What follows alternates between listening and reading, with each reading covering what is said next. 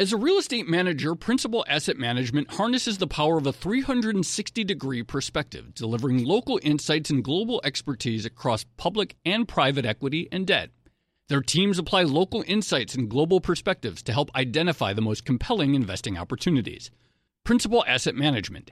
Actively invested. Learn more at principalam.com. Investing involves risk, including possible loss of principal. Principal Asset Management SM is a trade name of Principal Global Investors, LLC. Take your business further with the smart and flexible American Express Business Gold Card. It's packed with benefits to help unlock more value from your business purchases. That's the powerful backing of American Express. Learn more at americanexpress.com/businessgoldcard.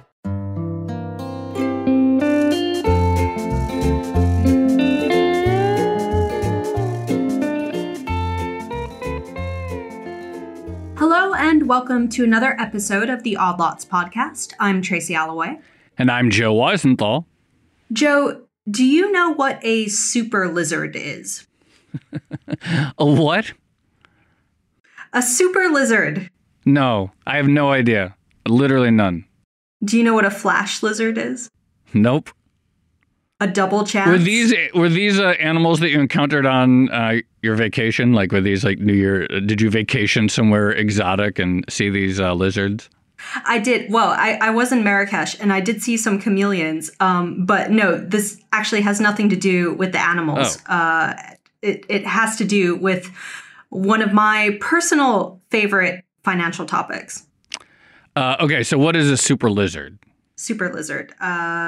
Okay. So super lizard or flash lizard or a double chance or any number of these interesting and exotic type names is actually a type of structured product known as an auto-callable or an equity-linked security. And these are a type of product where investors basically buy an interest-bearing note that's linked to a particular index like the Hang Seng or the Nikkei or something like that. Sometimes they're also linked to currencies.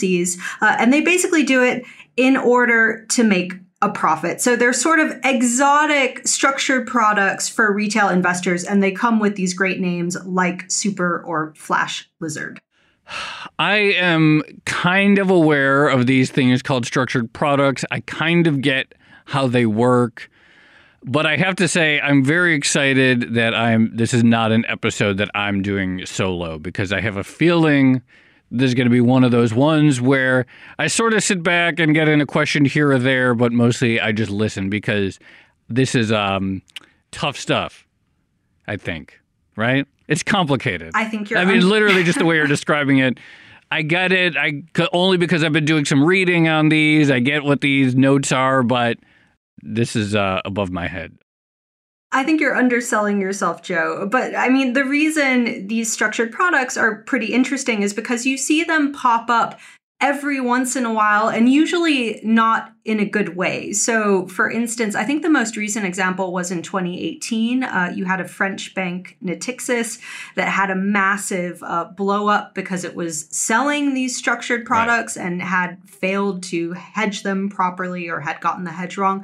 And then before that, I don't know if you remember, this was when I was in New York and actually sitting next to you, but in 2015, we had a big structured product blow up on a type of product known as a TARF, Target Redemption Forward, I think that's called, that was linked to the Chinese yuan. And you remember China unexpectedly devalued the yuan, and it caused all sorts of turmoil in these structured products. I don't know if you remember, but I think I actually wrote a post at Bloomberg at the time that was called the TARF Barf. I'm not sure how I got away with that. That's a good one. But basically, the idea behind these structured notes, and they're sold mostly to retail or high net worth investors, is this idea that there's some underlying index, like you said, maybe the Hang Seng or maybe something in Europe or whatever, and someone will pay money, they'll buy one of these notes and get some sort of guaranteed return, except if something happens, like maybe it goes down too much or whatever. And on the flip side, the bank has to buy or sell a bunch of derivatives to actually be able to deliver this guaranteed return. Is that kind of how it works? Yeah. And see, I knew you were underselling yourself before. I knew you've been studying. No, but it's only because I've been cramming. It's only because I've been cramming. Okay, but the thing I was getting at is the reason they're interesting is because they pop up every once in a while. And as you mentioned, they're sort of linked to the wider financial system because when stuff starts to go wrong with them, you do get a wave of what's known as delta hedging at the banks, at the issuing banks. And that can impact the market itself, and you can sort of get a bad spiral. But we're going to get into all of those details. We have the perfect person to discuss it. I want to bring in Ben Eifert. He runs QVR Advisors, which manages volatility and derivatives for big investors. He's also very good on Twitter, so you should check him out there. Ben, it's so good to have you. Tracy, it's great to be here. Hey, Joe, how are you? Good. How are you doing? Thanks for coming on. Not bad at all. Absolutely. So Joe and I were trying to sort of lay the scene just then, but I think maybe it would be best to start with a sort of potted history of how the structured products came into being, because the way in which they initially got sold and the places where they got sold, which is mostly in Asia, kind of gives you an idea of the underlying dynamic. So give us a short summary of how these things came into being. Yeah, absolutely. So this is an industry that, here in the U.S. and in New York and even in London to some extent, you don't think about as much unless you're really directly involved because your average American investor, owns some stocks and owns some bonds, maybe owns some ETFs or owns some mutual funds, but doesn't really see much of this type of thing.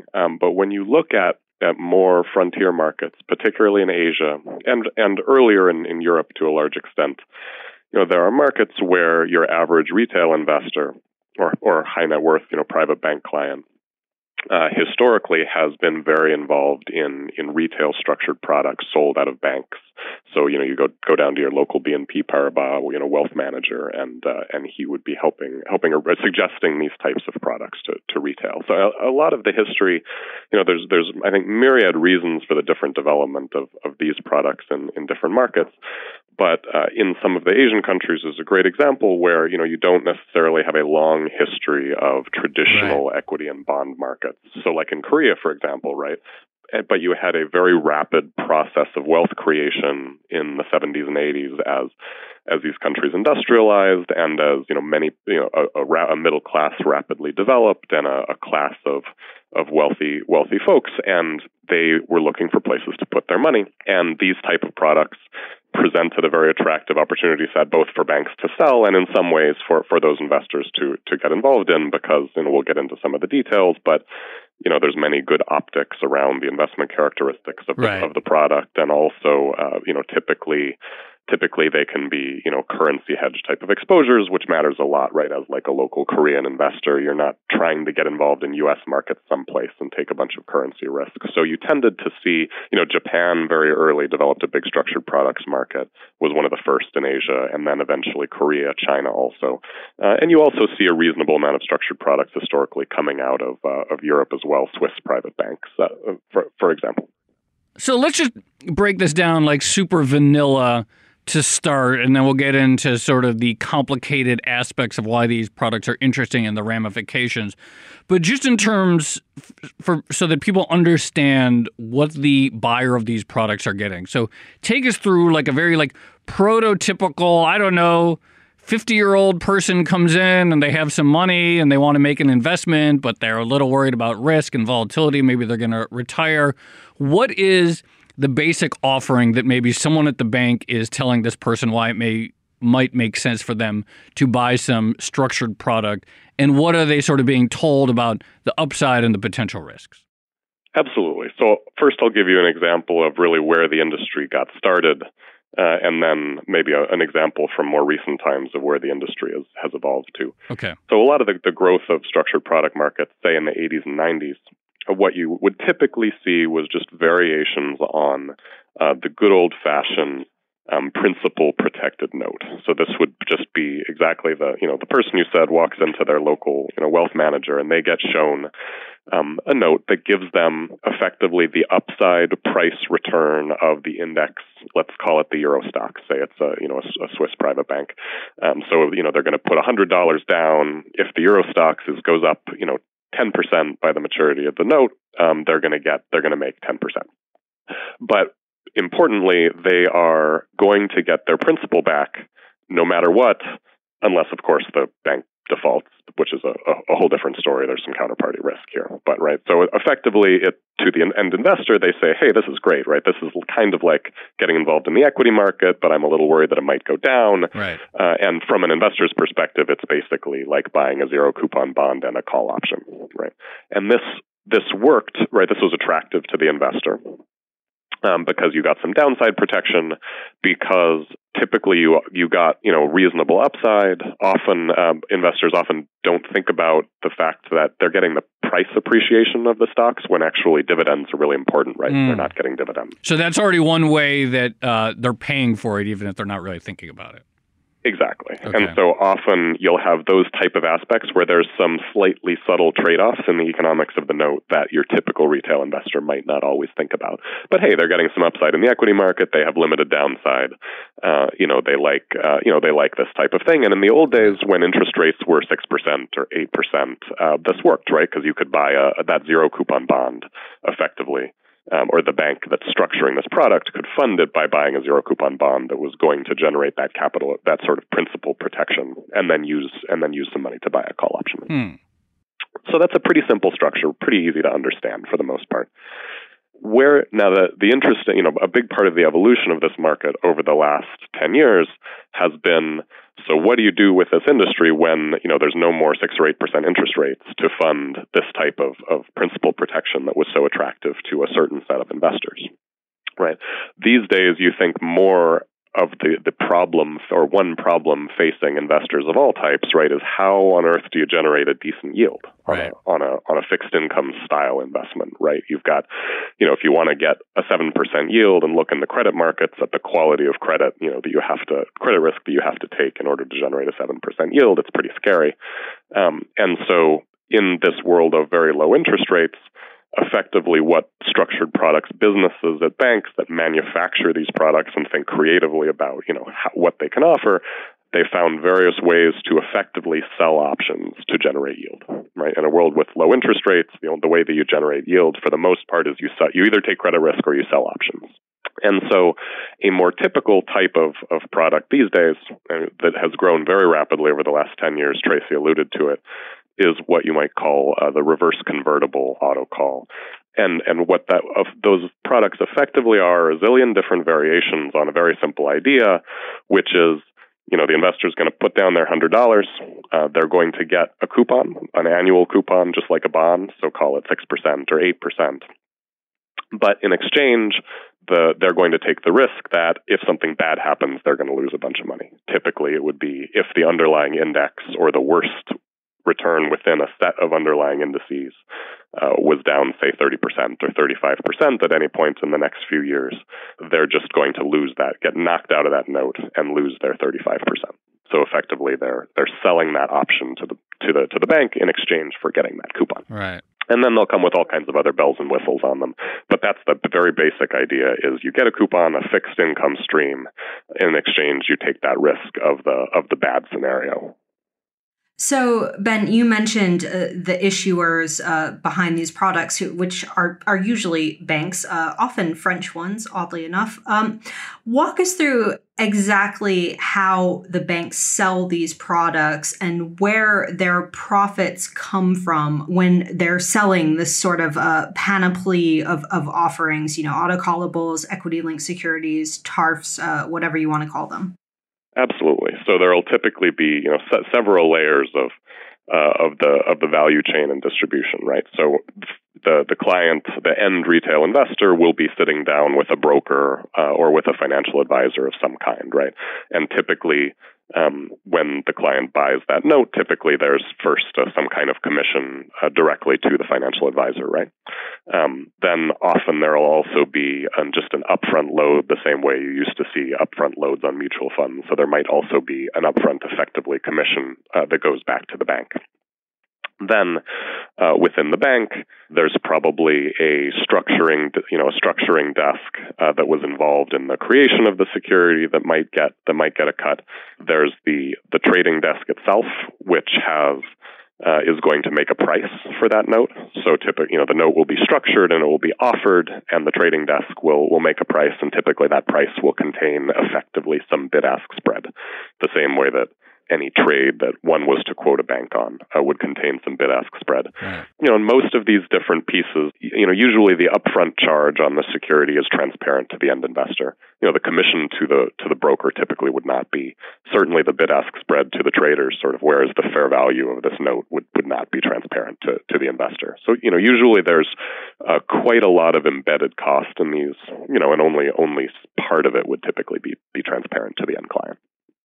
So one of the benefits to the banks who are issuing the products is that they get all these fees and commissions, as you describe, and they also sort of get a cheap form of funding via the retail investment. But it doesn't come for free for the banks in the sense that they actually have to offset the exposure that they're taking on by selling the products. And this is where I promise auto-callables and equity-linked securities start to get really interesting. It's actually through the relationship with the issuing bank. So how exactly do the issuers go about hedging their exposure? Yeah, no, that's exactly right, Tracy. So banks are not in the business of, taking market risk on the other side of these type of transactions, right? The bank ideally wants to generate this set of fees for the service that it's, providing to the end investor, and then to isolate that and to hedge out the market risk, right? So the bank, is issuing a liability effectively, right, where it's promising to pay the end investor according to the terms of the note. In the case of, the old-fashioned, very simple thing that I described, that principal protected note, if it's a very vanilla one, let's say, a Euro Stocks, effectively call option plus embedded bond, that's quite simple to hedge, right? The bank might issue this principal protected note. It might buy some zero coupon bonds, and it might buy some call options on the Euro Stocks, and that might actually be, quite a good hedge, right? In the case of reverse autocall type of securities, where the client is actually selling options to the bank, in this case, typically the bank is having to go out and sell downside puts, typically longer term, in order to be a first order of magnitude hedge for these type of securities. The trick really comes in how complex these notes get quite quickly, right? So, the simple example is again, just take the Euro Stocks again. Maybe the client puts down $100 and is going to get an 8% coupon unless the Euro Stocks is down 30% at some point, upon which they get knocked in. One subtlety there, the description of that short optionality, that's not just being short a put option, right? It's being short something trickier, because the client doesn't actually lose money unless and until the Euro Stocks is down 30%, and then they lose 30%, right? So that's actually something that's called a knock-in put option. And right away, that's like a tricky thing that doesn't have any easy replicating portfolio and options. And then as implied volatilities fell and yields fell, banks had to add more and more features to these notes to make them still generate that 6 or 7 or 8% yield that the clients wanted, right? So typically these days you'll see that type of product. It won't just be linked to the Euro Stocks, it'll be linked to the Euro Stocks and the HSCEI and the Nikkei, for example. And it will act as if whatever the worst performing index of that whole basket is, right? So that introduces a bunch of very hard to manage risk from the perspective of a bank. So, typically if you talk to anybody who runs one of these portfolios managing these risks, they have very complex models, and at the end of the day, they'll describe their risk as sort of a reasonable guess.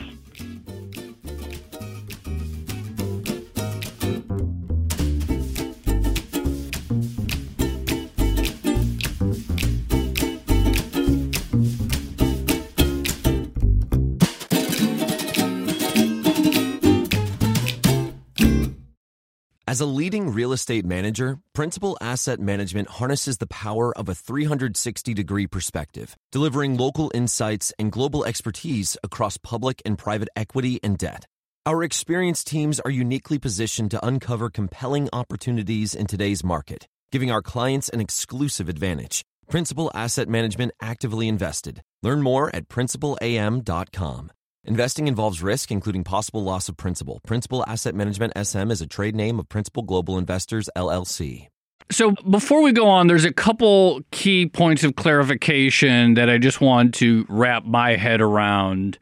in terms of how these things work. So the first question that I have, can you explain for people, and maybe including me, who don't totally understand it, when you say they have to sell options to generate yield, just this basic concept, is the idea essentially that you're selling downside protection, you're selling puts to people who are sort of natural hedgers or people who want to buy downside protection, they pay for that downside protection, and that becomes the de facto yield, or that becomes a de facto yield for the client. Is that essentially what you're saying?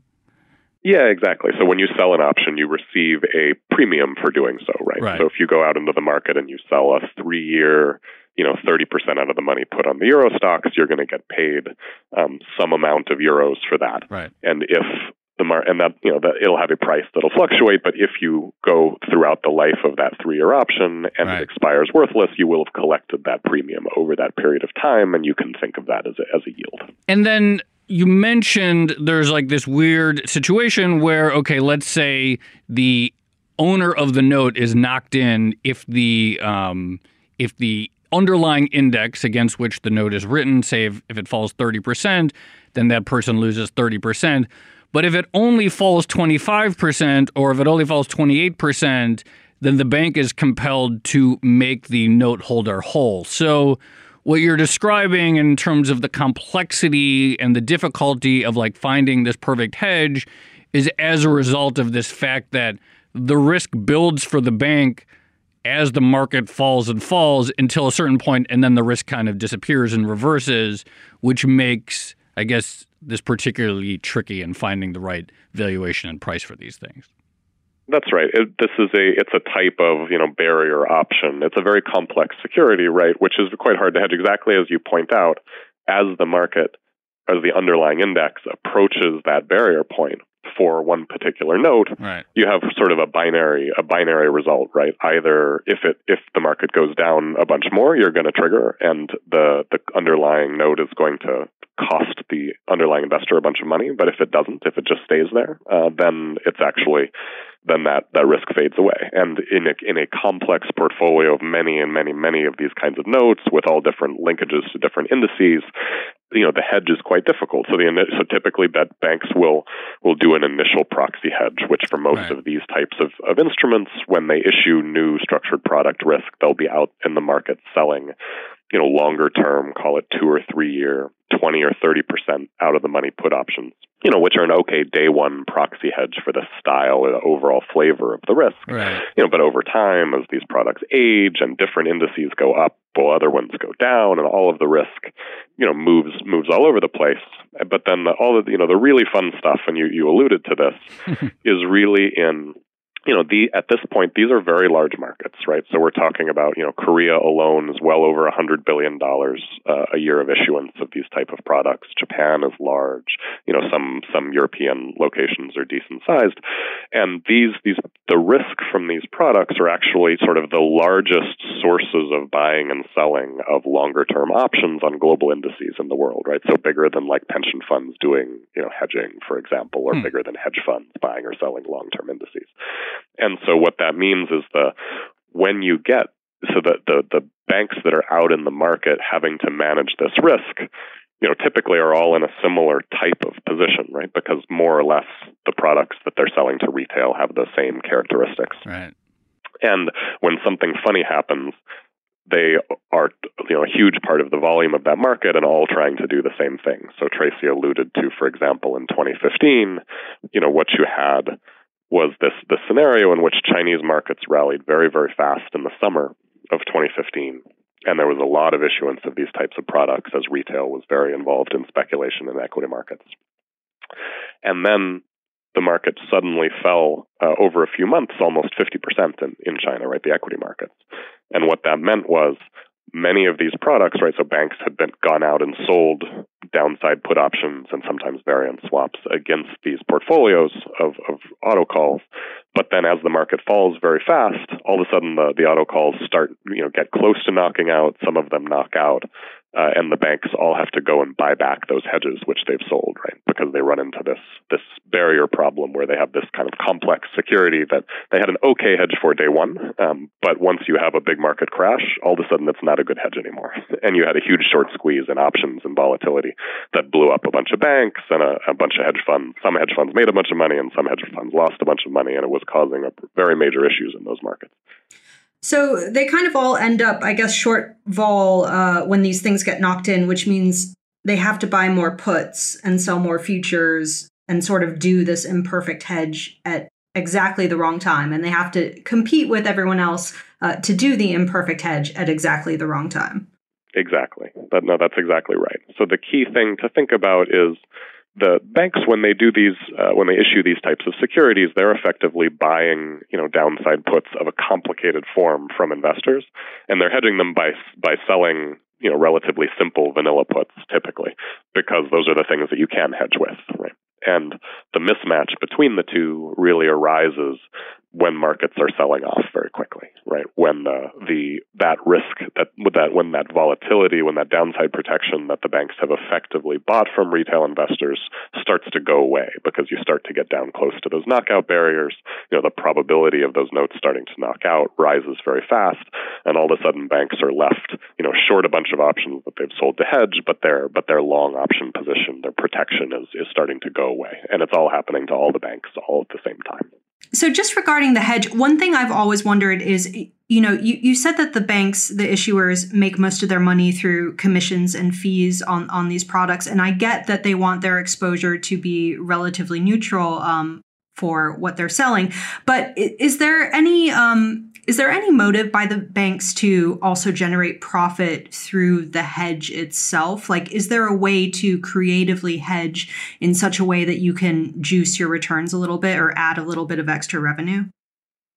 There is. It usually, there are many such ways to do so. Usually they involve taking more basis risk than you should, and by sort of taking some hidden risks, right? So that's, of course, one of the common themes of derivatives markets in general, is usually the easiest way to juice your returns and make your boss happy is to take some hidden risk that will occasionally flare up and blow you up, right? So 2015 was a great example of that in China.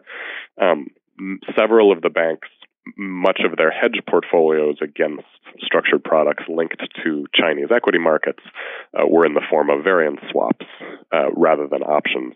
Think of variance is the square of volatility, right? So the main difference between a variance swap and a portfolio of options is just that when things get really bad, you lose money with a squared term sort of on in the size of the amount of money that you lose, which is generally very bad. But in normal markets, you get paid, if you're short them, you get paid a little bit of extra money for that. Right. And so as a result, variance swaps have the opposite profile of these underlying portfolios of autocalls, in the sense that the autocalls, as the market goes down and down and down, actually eventually the volatility protection from those autocalls from the bank's perspective goes away, right? Because you start to knock out, or you get very close to knocking out.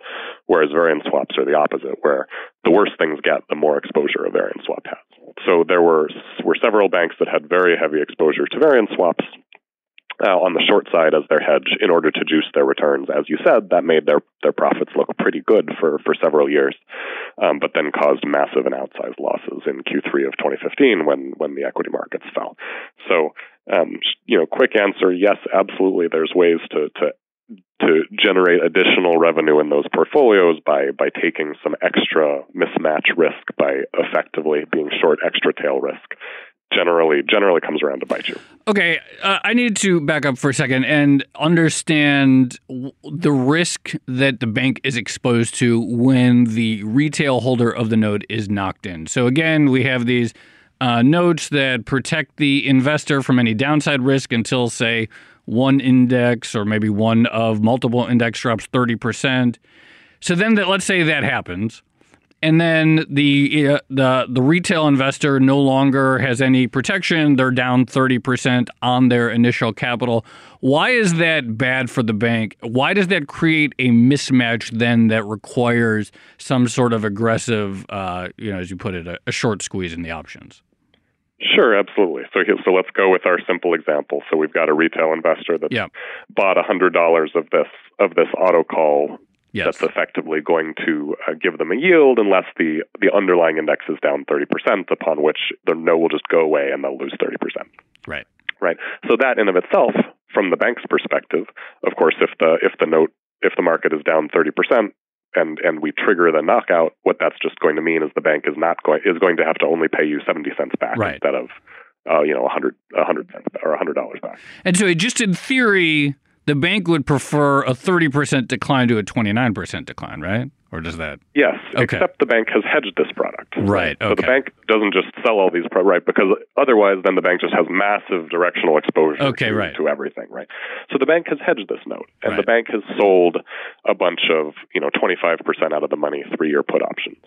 On the underlying index, right? And so as the market starts to go down and down and down, actually, typically the dynamics of this, from a hedging perspective, the bank will get a little bit longer volatility at first, and that just has to do with the fact of the structuring of this knock-in put option. So often the bank will actually have to sell a little bit more of those put options. For the first, say, 10% of the market decline. But once we get, to your point, once then the market goes down and down and down and is nearing this knockout point, right? The bank is still short all of those put options that it sold. Right.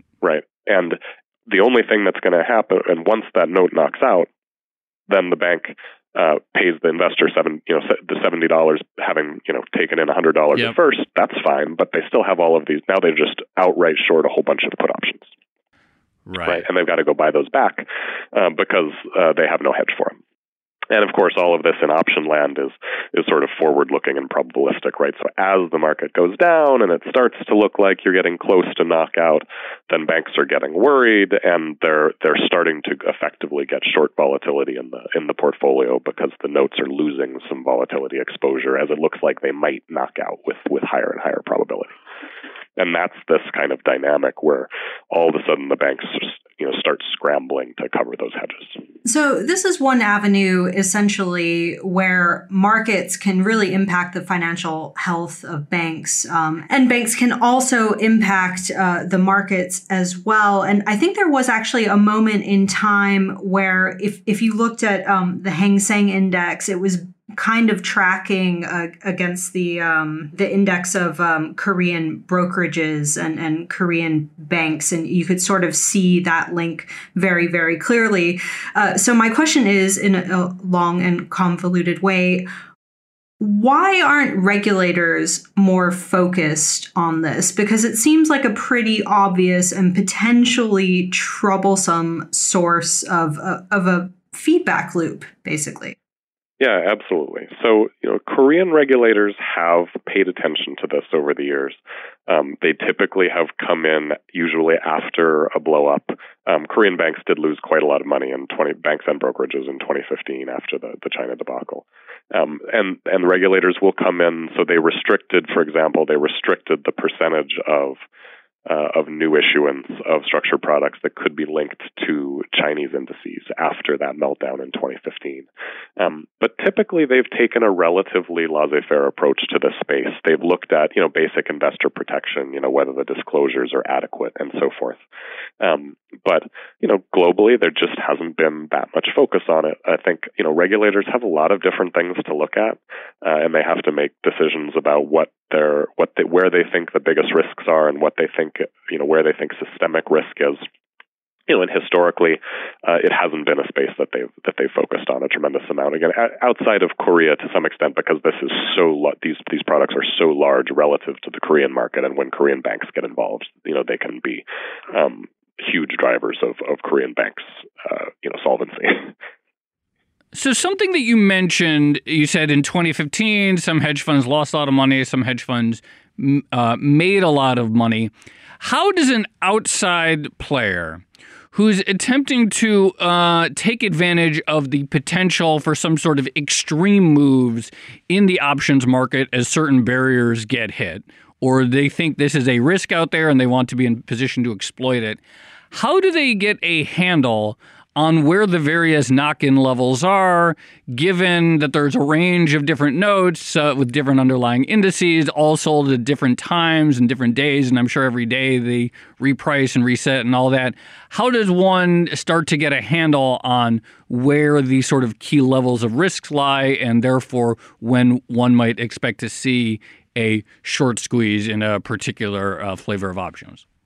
Yeah, absolutely. So that's exactly the right question, I think. So these days, much of the issuance of these products is publicly observable, and what you see is banks and research desks at banks, building up data sets and models of all of these types of exposures. So typically, if you're involved in the space, you have coverage from the various French banks that are very heavily involved, and they will typically have a set of models that try to estimate, all right, here's all the different indices that all these notes are linked to, here's what banks' risk profiles look like, and what the typically very interesting questions is, how much volatility exposure do these portfolios of autocalls the banks hold have as a function of of the level of the indices, right? So I mentioned typically those risks grow to some extent as equity markets start to go down. Right. But then the key question is, where do they stop growing, and then where do they suddenly fall off a cliff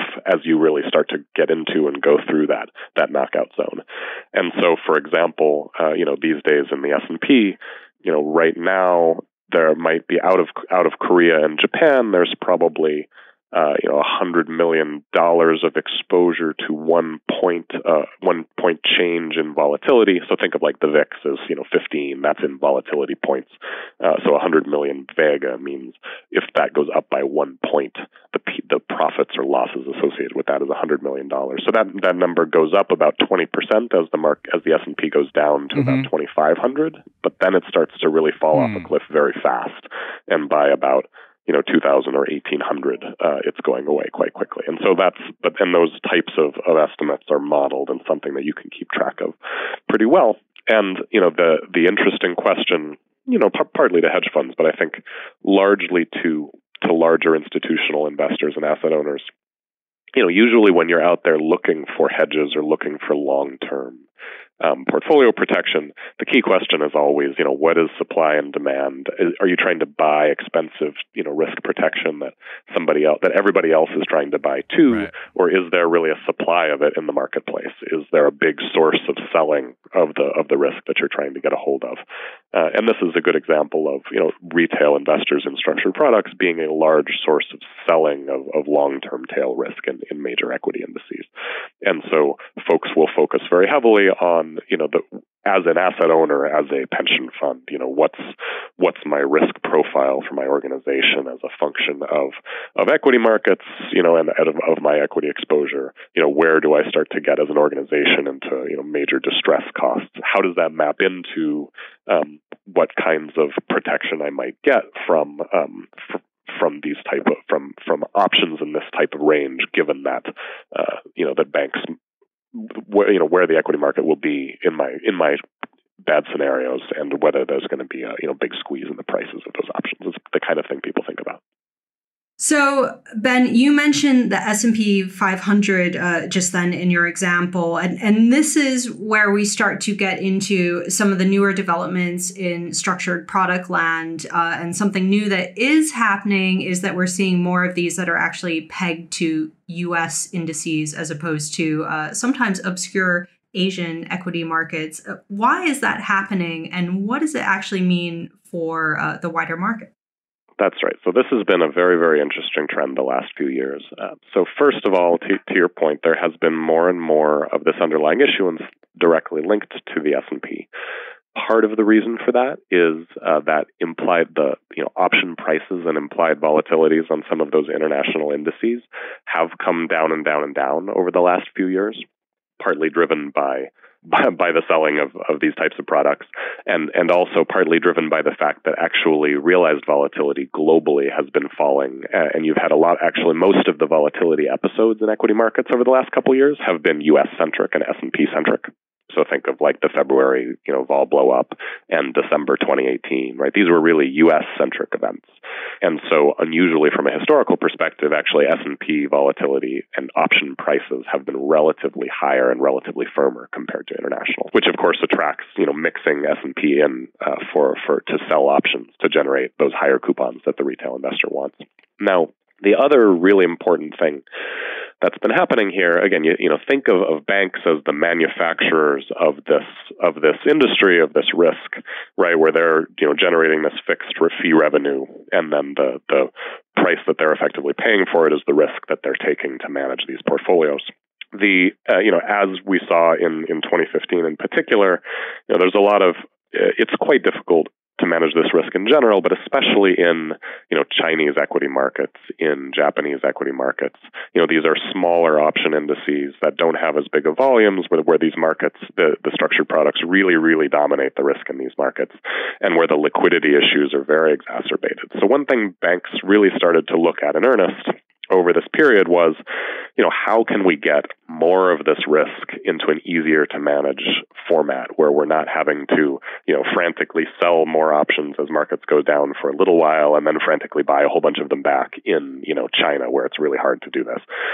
So what they started to do was create relatively complicated investment products for hedge funds called, for example, corridor variance spreads, which had the end goal and effective purpose of basically moving a bunch of this risk that they had to manufacture out of those smaller indices globally and into the S&P 500, which is the world's biggest, most liquid option market. And they do that in various, complicated ways that we don't need to get into.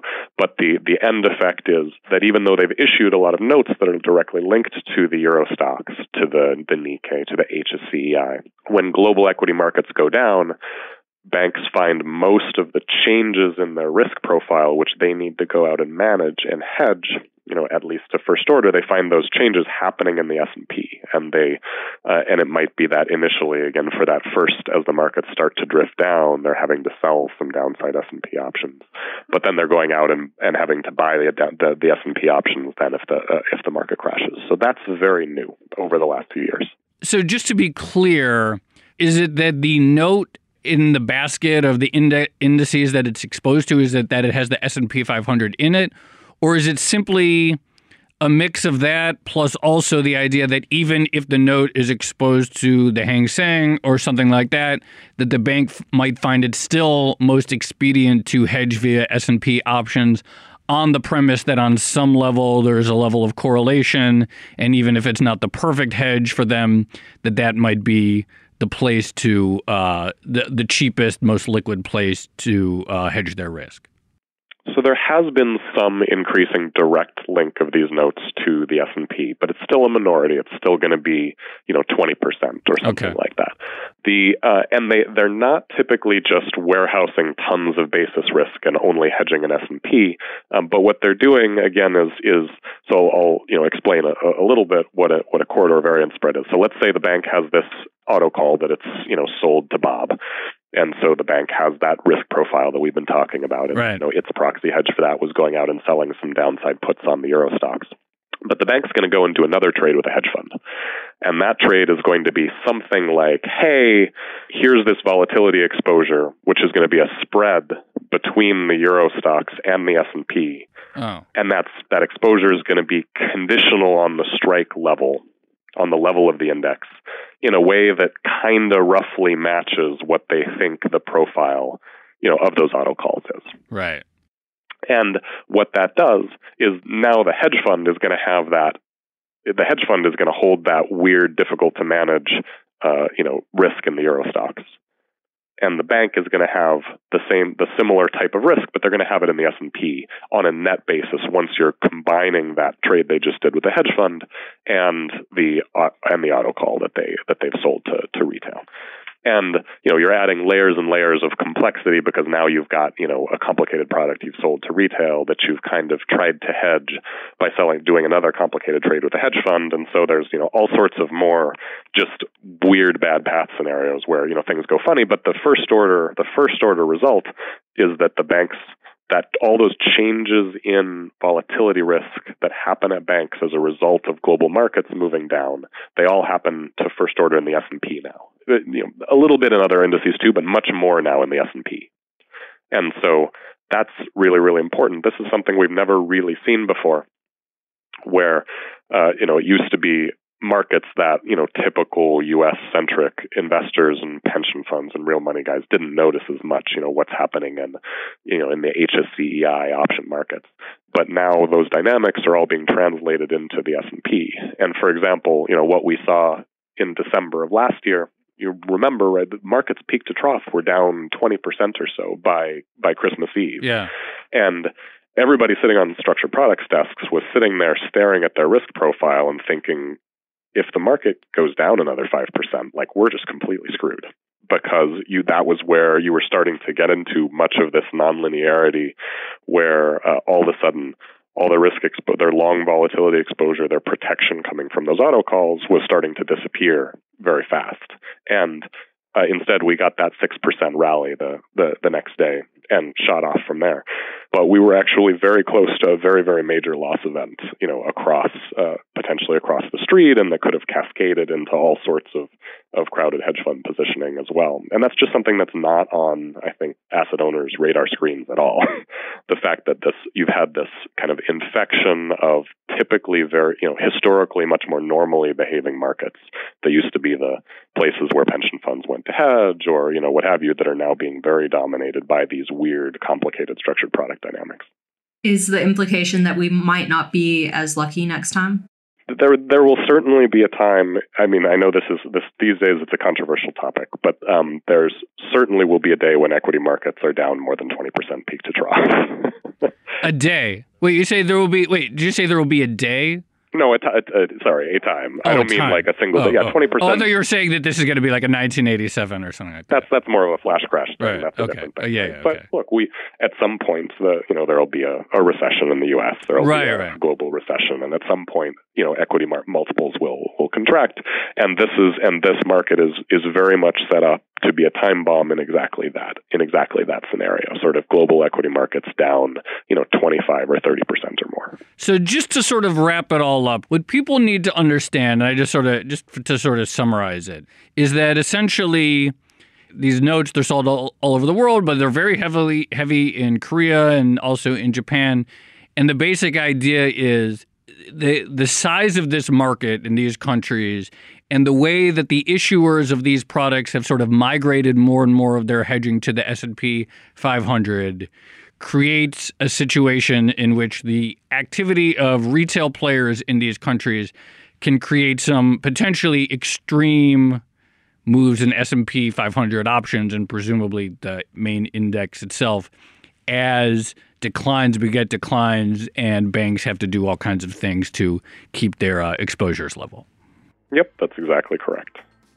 Ben, thank you so much for coming on. That's Ben Eifert from QVR Advisors. Thank you for walking us through what is at times a complicated topic. You got it, guys. It was a lot of fun. Thanks, Ben. That was great. Really appreciate it.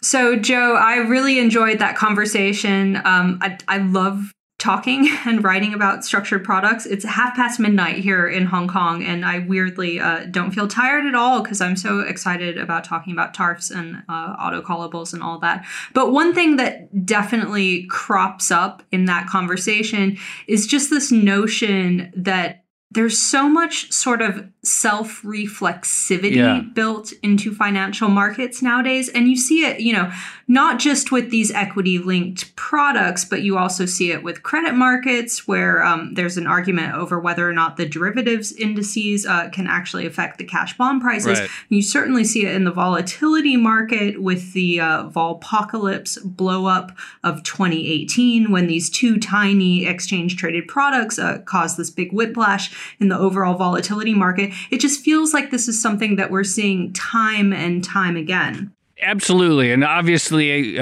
we should talk more about it. But I agree, it does feel like there is this, as you say, reflexivity in which these sort of like ongoing attempts to hedge and to be balanced creates these extreme scenarios.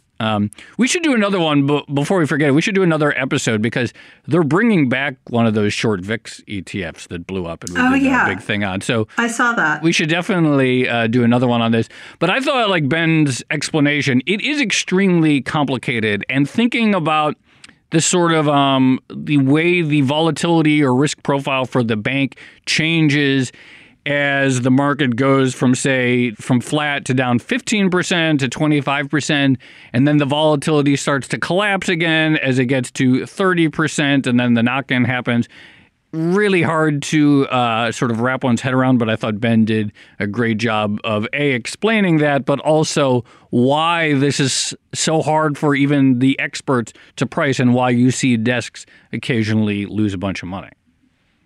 Right. And I guess the corollary to that, you could say, is that if it's that hard for the issuers to price the risk of selling these products, then should they really be going to retail investors in the first place? And I don't know if you've ever looked at the advertising for some of the equity-linked securities, but like it gets very creative and colorful. So I remember there was one that was sold in Korea that had like Psy from Gangnam Style on it and made all these Gangnam neighborhood references. So I don't know, should retail investors really be diving into these things or do the majority of them actually understand how they work? I mean, we didn't get to it, but that was something that's been on my mind thinking about this is how could a retail investor, unless they're extremely sophisticated, have any idea whether they're getting a good value or not, given how complicated the various payoff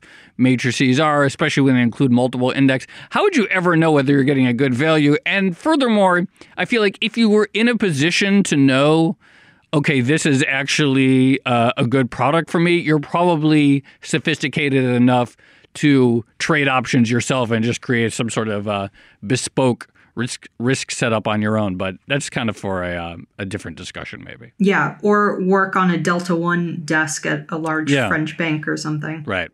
All right. This has been another episode of the Odd Lots podcast. I'm Tracy Alloway. You can follow me on Twitter at Tracy Alloway. And I'm Joe Weisenthal. You can follow me on Twitter at The Stalwart. And you should follow for sure our guest, Ben Eifert. He's on Twitter. He's really awesome. His handle is Ben with 2 N's, P. Eifert. So definitely check out his stuff. One of the great follows. And you should definitely follow our producer on Twitter. She's back in studio with us, Laura Carlson. She's at Laura M. Carlson. And follow the Bloomberg head of podcasts, Francesca Levy. She's at Francesca Today. And follow all of Bloomberg's podcasts on Twitter at the handle @podcasts. Thanks for listening.